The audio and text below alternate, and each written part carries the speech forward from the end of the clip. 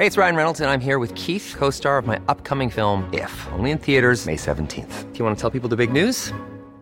All right, I'll do it. Sign up now and you'll get unlimited for $15 a month and 6 months of Paramount Plus Essential Plan on us. MintMobile.com/switch. Upfront payment of $45 equivalent to $15 per month. Unlimited over 40 gigabytes per month. Face lower speeds. Videos at 480p. Active Mint customers by 531.24 get 6 months of Paramount Plus Essential Plan. Auto renews after 6 months. Offer ends May 31st, 2024. Separate Paramount Plus registration required. Terms and conditions apply if rated PG. Hiring for your small business? If you're not looking for professionals on LinkedIn, you're looking in the wrong place. That's like looking for your car keys in a fish tank. LinkedIn helps you hire professionals you can't find anywhere else, even those who aren't actively searching for a new job but might be open to the perfect role. In a given month, over 70% of LinkedIn users don't even visit other leading job sites. So start looking in the right place. With LinkedIn, you can hire professionals like a professional. Post your free job on linkedin.com/people today.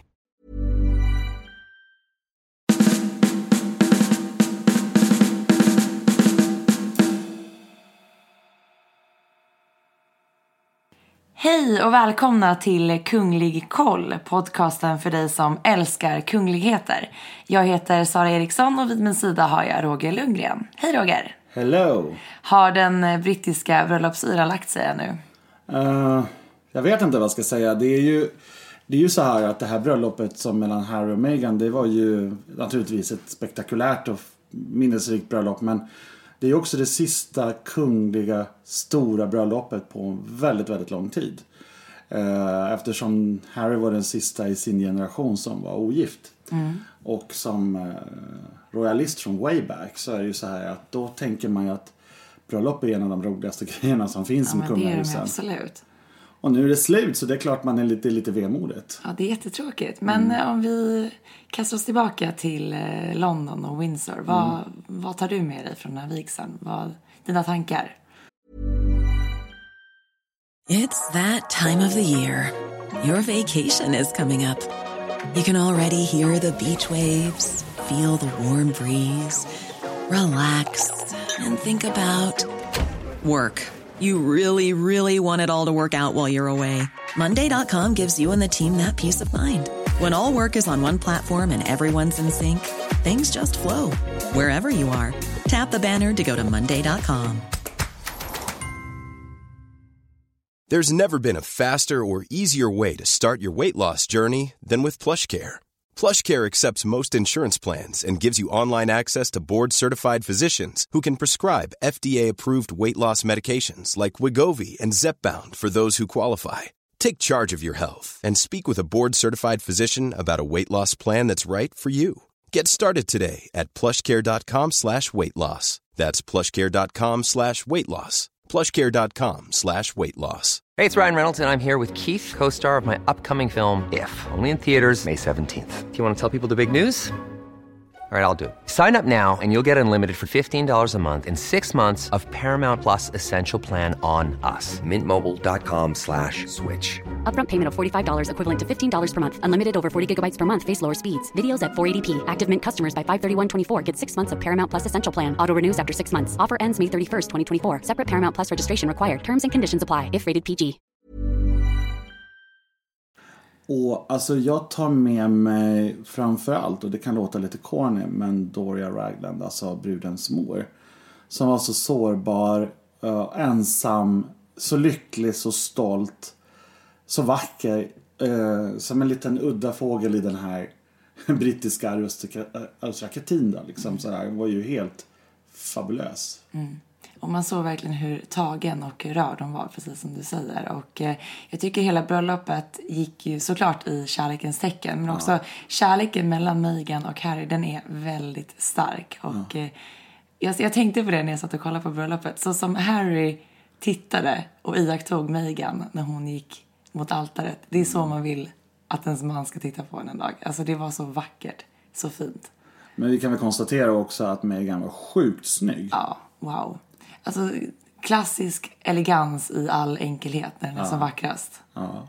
Nej, den där brudklänningen kändes, om vi ska börja med den då, för det är väl det som många tycker själva höjdpunkten med alla bröllop, det är liksom vad bruden har på sig. Men alltså jag tycker att den där brudklänningen var den var så magnifik. Jag tycker den var till exempel finare än Case, för den har jag aldrig riktigt så här fallit för big time. Men det här tyckte jag var otroligt vackert. Enkelt, inte massa krusiduller, utan enkelt och straightforward. Och det är ju hon själv som har valt klänningen, så att det är ju ett mycket personligt val. Och det var väl också just det som många hade pratat om innan, att man trodde att hon skulle gå på ett klassiskt snitt i all enkelhet. Och sen, jag tyckte den påminner lite om kronprinsessan Victorias klänning. Just vid axelpartiet. Nej, men det är ju, det har vi pratat om förr i vår podd, att Victorias klänning är en av de finaste bröllopsklänningarna. Absolut. Ever. Men det var kul, och hon var det liksom, du kan mycket mer om mode än vad jag kan, men det var ju liksom ett etablerat modehus liksom. Absolut, det var ju en brittisk designer som låg bakom den, Clary Wade Keller, och hon gjorde den för det franska huset Givenchy. Men jag tycker det är fint också att Meghan valde en kvinnlig designer, vilket vi också hade räknat med tanke på hennes feministiska ställningstagande. Men sen också slöjan var ju det gillade jag liksom, därför att många människor glömmer ju bort att den brittiska kungafamiljen är en symbol för över 53 länder runt om i världen som tillhör det brittiska samväldet. Och det är allt från länder som alltså Australien och Kanada och Nya Zeeland som är sådana självklara länder som folk bara, vad är den brittiska drottningen drottning där? Och hon är ju det. Men sen är det också en massa små länder i Stilla havet och i Karibien och sådär som har den kungafamiljen som sin kungafamilj. Och Meghan var oerhört smart och också respektfull, som tog med de här ländernas nationalblomster i sin slöja, som då sen då designen har liksom bundit ihop i en girlang så att säga. Väldigt fin symbolik där. Och sen tycker väl jag då, som älskar bling bling. Ja. Man får alltid ett aha-upplevelse när de plockar fram ett diadem som inte har syns på jättelänge. Det här smycket har inte syns på 50 år. Och det var alltså så att drottning Elizabeth hade en farmor, drottning Mary, som var ökänd för sin förkärlek för diadem. Hon, till och med när hon dinerade ensam, så hade hon full gala på sig. Hon var drottning i alla sammanhang. All the time. Ja. Och det är också allmänt känt att hon utnyttjade den ryska revolutionen.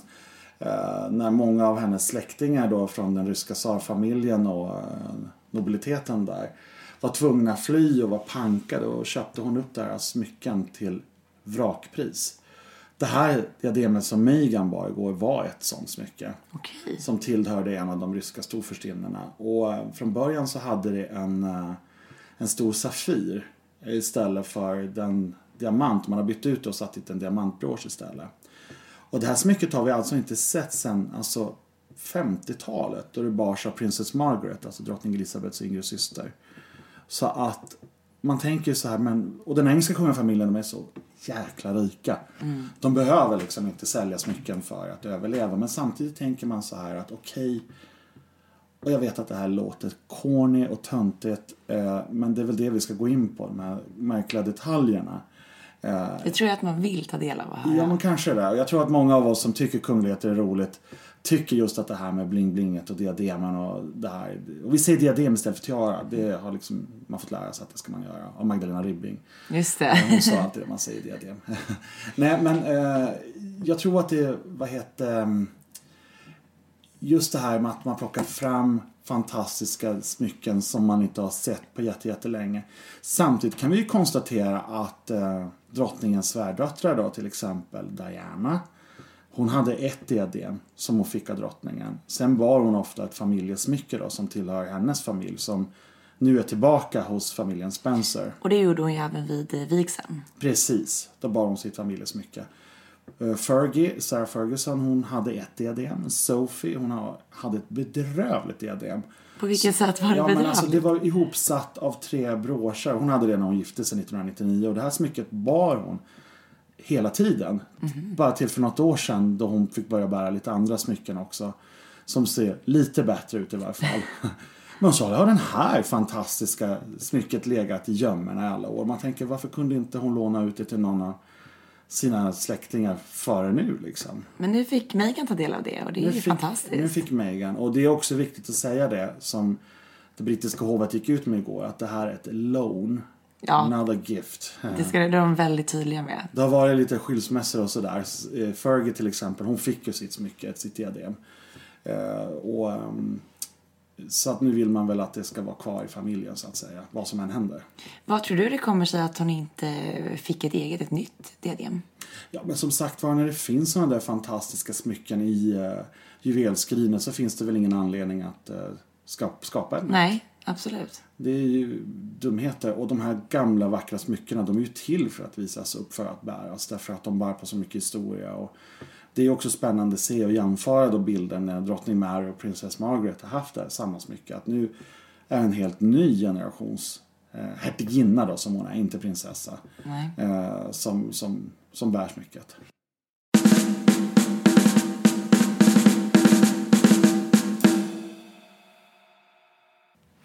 Och innan vigseln så gick drottning Elizabeth ut med att hon valde att upphöja, säger man så? Ja. Harry. Och vad innebär det här? Ja, alltså det finns en tradition i Storbritannien att när de här brittiska prinsarna gifter sig så får de ett hertigdöme. Det hände till exempel när prins Andrew gifte sig då med Sarah Ferguson 86. Prins Edward gifte sig 99 med Sophie Rhys-Jones. Alla trodde att han skulle bli hertig då också, men istället blev han Earl av Wessex. Och alla undrade varför blev han det? Jo, därför att hans pappa, prins Philip, som är hertig av Edinburgh, ville att han skulle ha den titeln. Men den titeln får han först när prins Philip då har dött. Okej. För då går den tillbaka till kronan, och då kan man egentligen är det egentligen Charles som ska ha den. Men de fixar nog det där på något snyggt sätt i familjen. För det är prins Philips önskan. Och William blev ju hertig av Cambridge. Och den dagen hans pappa är kung, då blir han ju istället prins av Wales, precis som Charles är. Och Harry då, nu är han hertig av Sussex. Så nu kommer man inte att säga prins Harry egentligen, utan vi kommer att säga the Duke of Sussex. Jag tror han inte kommer heta prins Harry i folkmun, så att säga. Jo, det är klart att han kommer vara det, därför att det är ett sånt inarbetat koncept. Och det är samma sak med Meghan. Hon blir ju då hertiginnan av Sussex. Men jag är övertygad om, och lite förfasad över det där också, ofoget, att hon kommer alltid bara vara Meghan Markle. Och jag vet att det låter töntigt, men jag är lite traditionalist på det där med kungliga titlar. Men det är ju samma sak. Kate kallas ju för Kate Middleton. Absolut. Camilla Parker Bowles säger, mamma säger Sophie Rhys-Jones. Fast de här kvinnorna har varit med i familjen så länge, så har de, och de har titlar. Diana var ju Lady Di under hela sitt liv också. Så att det lever kvar det där. Men hon är i alla fall hennes kungliga höghet, hertiginnan av Sussex. Och vad innebär de här titlarna då? Ja, det är ju en hedersutnämning. Precis som det är i Sverige också, när det kommer en massa kungliga bebisar här som står i tronföljden, så är ju kungen de varsitt hertigdöme. Och det är ju mest en symbolik såklart. Va? Men han gör det när barnen döps i Storbritannien, så sker det vid bröllop istället. Så det är olika länder och olika traditioner. För det känns ändå som att ett hertigdöme betyder ganska mycket mer i Storbritannien än vad det gör i Sverige. Det gör det absolut. Och det har ju också, alltså rangordningen är ju jätteviktig i Storbritannien. Och där säger man att en Royal Duke är finare än en Royal Prince. Det där är ju lite lätt förvirrande. Ja, det är lite förvirrande. Men det är så det funkar där. Och det kommer att, och sen finns det ju vanliga hertigar också som inte är, de kallas inte för Your Royal Highness då, för det tillhör ju kungafamiljen, utan man säger Your Grace till dem. Men de är då finare än en baron eller en grev eller sådär. Så att det är väldigt viktigt det där. Och det är många titlar att hålla koll på. Ja, det är helt galet. Men det är ändå väldigt många, trots att vi pratar om det här, man pratar om det ofta, så är det många som undrar, varför blir inte Meghan prinsessa? Ja, därför att hon är hertiginna och det är finare än prinsessa. Och dessutom är det så att i Storbritannien finns det inga prinsessor i egen regi, så att säga. Om man inte är infödd i familjen som Anne eller Beatrice och Eugenie. De är ju prinsessor av det brittiska blodet, så att säga. Men de som gifter in sig i Storbritannien, de bär sin makes titel. Så hade inte Harry fått den här titeln igår, och Harry heter ju Henry. Just det glömmer man också bort. Glömmer man bort. Nej, men hade han inte fått den här hertigtiteln då hade ju då Meghan istället blivit Her Royal Highness Princess Henry of Wales. Just det. Och det är ju jättemärkligt att kalla en kvinna med prinsessnamn för att vid ett mansnamn då. Men det är så de gör i England, och det finns ett exempel kvar där, och det är ju då drottningens kusin, prins Michael of Kent, som då hans hustru Marie-Kristin, som jag känner och druckit, nej jag ska inte säga, jag pratar om druckit grogg. Vi skulle inte prata alkohol. Det skulle vi inte göra. Mamma blir sur. Men jag har druckit grogg med henne, hon är jätterolig. Då måste jag få fråga, var har du druckit grogg med henne? I Albanien framförallt, när jag arrangerade prinsbröllopet där. Men det kommer vi att komma in på. Det kommer vi in på en annan dag. En annan dag. Men hon är fabulös, den här prinsess Michael. Jag älskar henne. Men hon hade hennes titel, Princess Michael of Kent. Alltså prinsessan Michael of Kent. Känns det inte lite det är omodernt? Det är klart det känns konstigt. Hon borde vara prinsessa Marie-Kristina Kent. Självklart borde hon vara det. Men samtidigt som alltså engelsmännen och de, liksom med alla sina traditioner, de kan vara så konservativa, så är de ju också så oerhört moderna. Och eftersom jag hade förmånen att kommentera bröllopet i Sveriges Television, så pratade vi mycket just om det där. Vilken generationsväxling det har varit i huset Windsor, och framförallt då med William och Harry, som då har tagit mycket angelägna frågor till sina hjärtan, som till exempel psykisk ohälsa, som fortfarande är tabubelagt, och det är ju till och med i Sverige, vi som ska vara så moderna och öppna, så är det inte riktigt okej att berätta att man har ont i själen. Det är okej med ett brutet ben, men bruten själ, det vill vi inte befatta oss riktigt med. Och det här lyfter de då i sin organisation Heads Together. Ja. Och de gör ett enormt stort arbete där och verkligen lyfter frågan om att våga prata om hur man mår och berätta vad man känner. Och jag tycker det är en otroligt viktig fråga, och jag hoppas verkligen att de kommer jobba vidare på det här nu. Ja, det är den här stigmatiseringen i alla den här typen av känsliga frågor som är så viktigt att man tar bort den.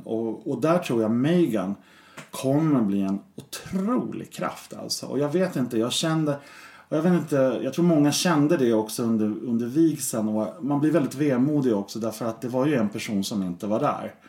Och det var ju Diana.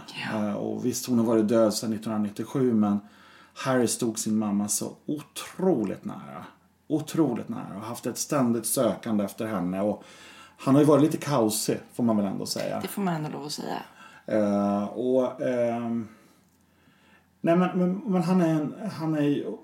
Alla hans ups and downs tror jag också har gjort att det brittiska folket har omfamnat honom så mycket. Och man såg ju också det, inte minst nu i bröllopet, det var ju som folk skrek som det var en rockkonsert när de åkte förbi. Vilket kortegen. jubel och vilket bemötande, värme från folket. Men han har ju ärvt sin mammas många fina egenskaper, som det här med att när han går på walkabout, som det kallas för, när de går och träffar allmänheten.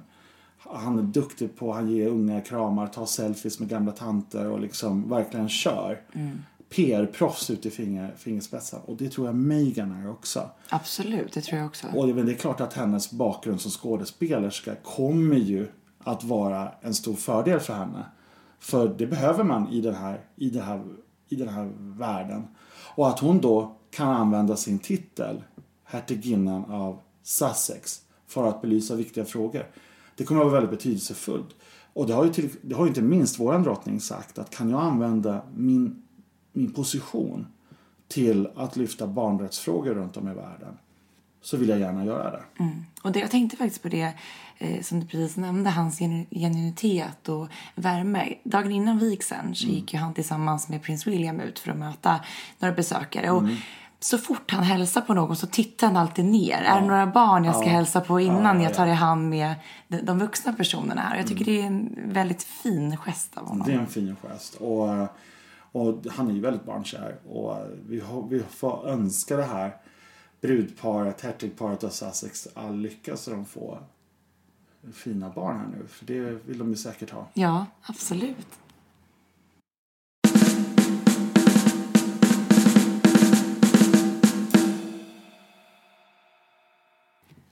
Men om vi kastar oss tillbaka till kyrkan och vigseln. Du kommenterade ju hela bröllopet i SVT och jag satt hos Aftonbladet i deras live-tv. Och jag måste säga att det var svårt att hålla tårarna tillbaka. Det var väldigt känslosamt och jag vet inte, jag är en blödetönt liksom som ligger och grinar framför det här Extreme Home Makeover på tv liksom och blir väldigt berörd av andra människors både glädje och sorg. Men jag tyckte, och det har jag redan sagt, jag tyckte att det absolut finaste det var brudens mamma. Och sen tänker jag också, och vi lever ju i en intolerant värld. Dessvärre gör vi ju det. Och Meghan kommer ju från en, som hon kallar för en mixad bakgrund va. Hon har en vit pappa och en svart mamma. Och det där borde inte vara ett case 2018. Men det absolut är det för väldigt många människor. Ja. Så är det. Men jag tyckte att man kunde se under vigselceremonin igår att hon gärna ville lyfta fram sitt afroamerikanska arv. Och det är ju verkligen via den här gospelkören, pastorns predikan och så vidare. Jag tyckte det var väldigt fint. Det var väldigt, väldigt fint. Och det är så man ska, och där kan en kungafamilj spela en väldigt betydelsefull roll också. Att man bygger broar. Och att man tar bort fördomar och okunskap och sådär. För att alla fördomar handlar ju precis om okunskap och rädsla. Men det var väldigt fint. Och det är klart att det här kommer ha en betydelse för andra människor. Och Meghan inte minst blir ju en mycket positiv förebild va? Absolut. Det jag tyckte var fint, man kände liksom Meghans prägel under hela vigseln. Dels gjorde hon ju entré i kyrkan ensam då. Gick fram till altaret själv. Har vi sett det egentligen vid något tidigare brittiskt bröllop? Nej, det har vi inte gjort. Nej, men hon är ju tanken var ju att hennes pappa skulle leda henne. Men han fick ju tyvärr avstå på grund av hälsoproblem. Vilket var jättesynd. Det var väldigt synd. Det var nog en stor sorg för henne också. Men samtidigt är hon ju också, hon är ju ingen liten flicka. Nej. Och dessutom hon var gift tidigare. Så att, och det blev ett bra statement att hon gick in ensam. Och sen tyckte jag också det var väldigt gulligt att prins Charles då tog henne de sista stegen så att säga. Att han välkomnade henne in i familjen. Och gjorde det på ett väldigt fint sätt. Och det är inte första gången. Kung Olav han ledde faktiskt in kronprinsessan Sonja 68 när Harald och Sonja gifte sig också. Så att, för hennes pappa fanns inte då. Han hade lämnat jordelivet. Men det var en fin, det var en annorlunda vigsel. Det var en glad vigsel. En glad vigsel. Och samtidigt så fanns ju Dianas ande hela tiden där. Bland annat hade ju prins Harry handplockat några blommor till brudbuketten från Kensington Gardens. Och däribland var ju bland annat de här vita trädgårdsrosorna som var Dianas älsklingsblommor. Och jag menar, den symboliken är ju väldigt fin. Och som du precis nämnde att Harry stod henne så nära att hon ändå på så sätt kunde närvara på det sättet under vigseln. Hon låg i sin himmel igår. Självklart gjorde hon det. Men det känns ju såklart ohyggligt orättvist att hon inte kunde vara med igår. Hon hade varit en oerhört stolt mamma. Jag tror hon var det. Även igår. På sitt sätt. På sitt sätt såklart.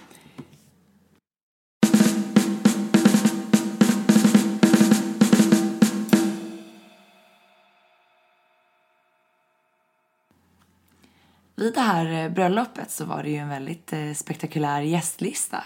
Vad har du för tankar kring den, Roger? En hel del.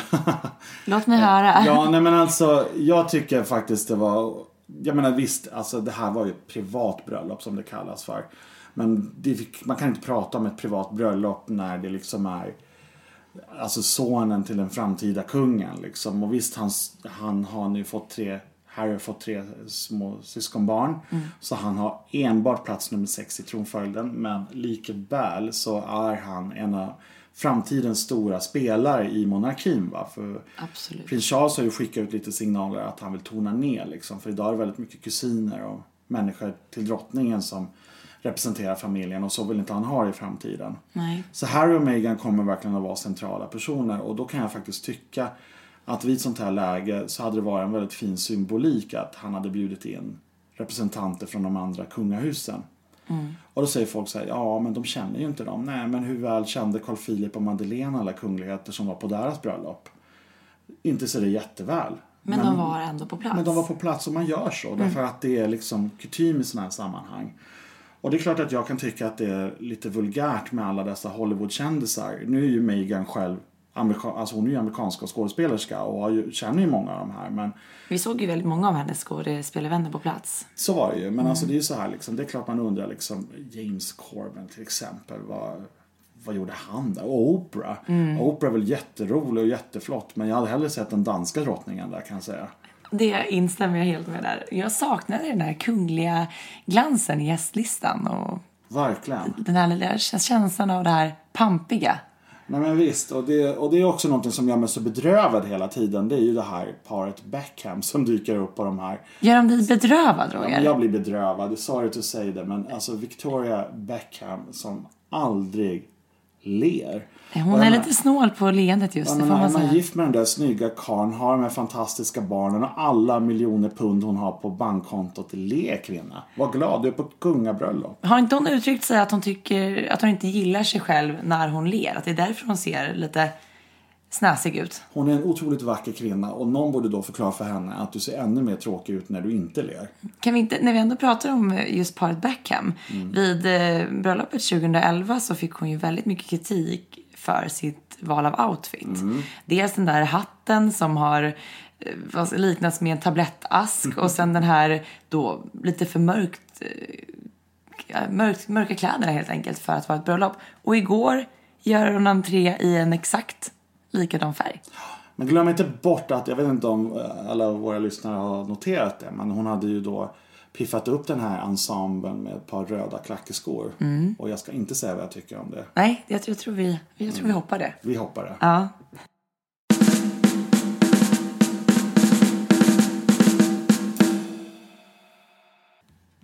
Efter den här fantastiska vigseln så hälsade ju och mötte de folket i den här fina kortegen. Och vädret var ju verkligen på deras sida får man lov att säga. Vad hände efter den här kortegen? Ja, då hade drottningen alltså reception, mottagning då på Windsor Castle för 600 speciellt inbjudna personer. En stor lunch. Men på kvällen så var det riktiga partyt och det var bara 200 personer som fick vara med på det. Och det ägde rum i något som heter Frogmore House som är ett av de stora kungliga residens som ligger på Windsor-området, va? Det var också där som de här officiella förlovningsbilderna togs, eller hur? Ja.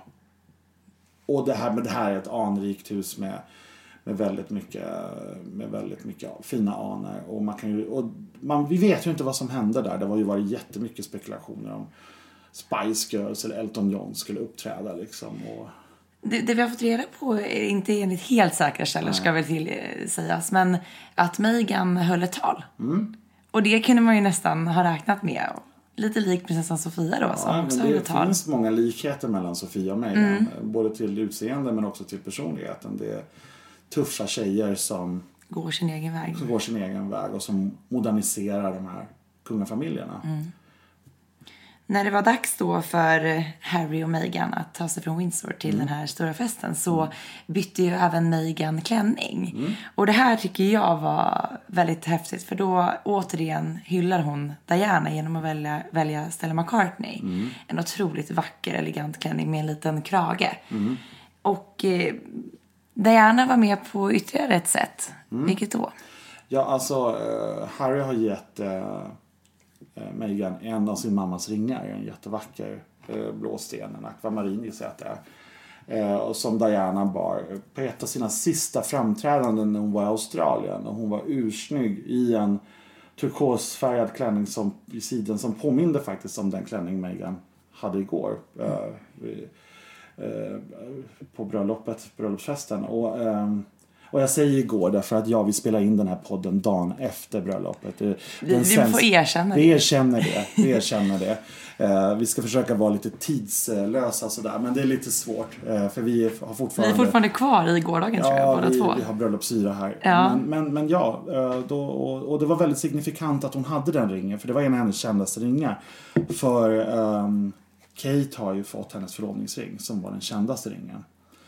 Och de pojkarna har väl delat upp mammas smycken sinsemellan då. Så vi får väl se om de här damerna kommer att bära mer föremål som har tillhört den framlidna prinsessan. Oavsett vad så är det ju väldigt fint nu att både Kate och Meghan bär en varsin ring från Diana. Och jag tror att det är väldigt viktigt för Dianas söner som gång på gång har pratat om sin mamma i alla intervjusammanhang de sista åren.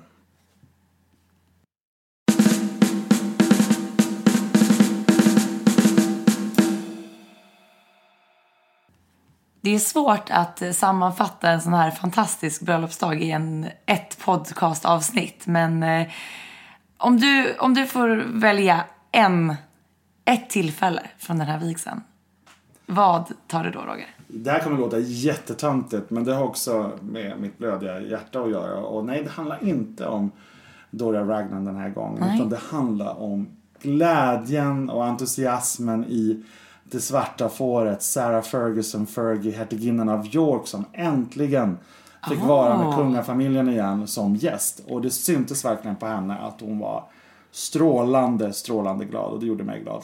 Vad kul, ja men det var jätteroligt att se henne på plats igen. Och om jag ska välja ett tillfälle från den här vigseln, så var ju det när den här gospelkören sjöng Stand By Me. Och man såg, liksom, det var tårar i allas ögon. Kanske, även mina. Och kanske till och med drottningen. Ja, det kanske det. Men det här var väl allt för oss den här veckan. Och sen så hörs vi om en vecka igen. Det gör vi. Ha det bra, hej.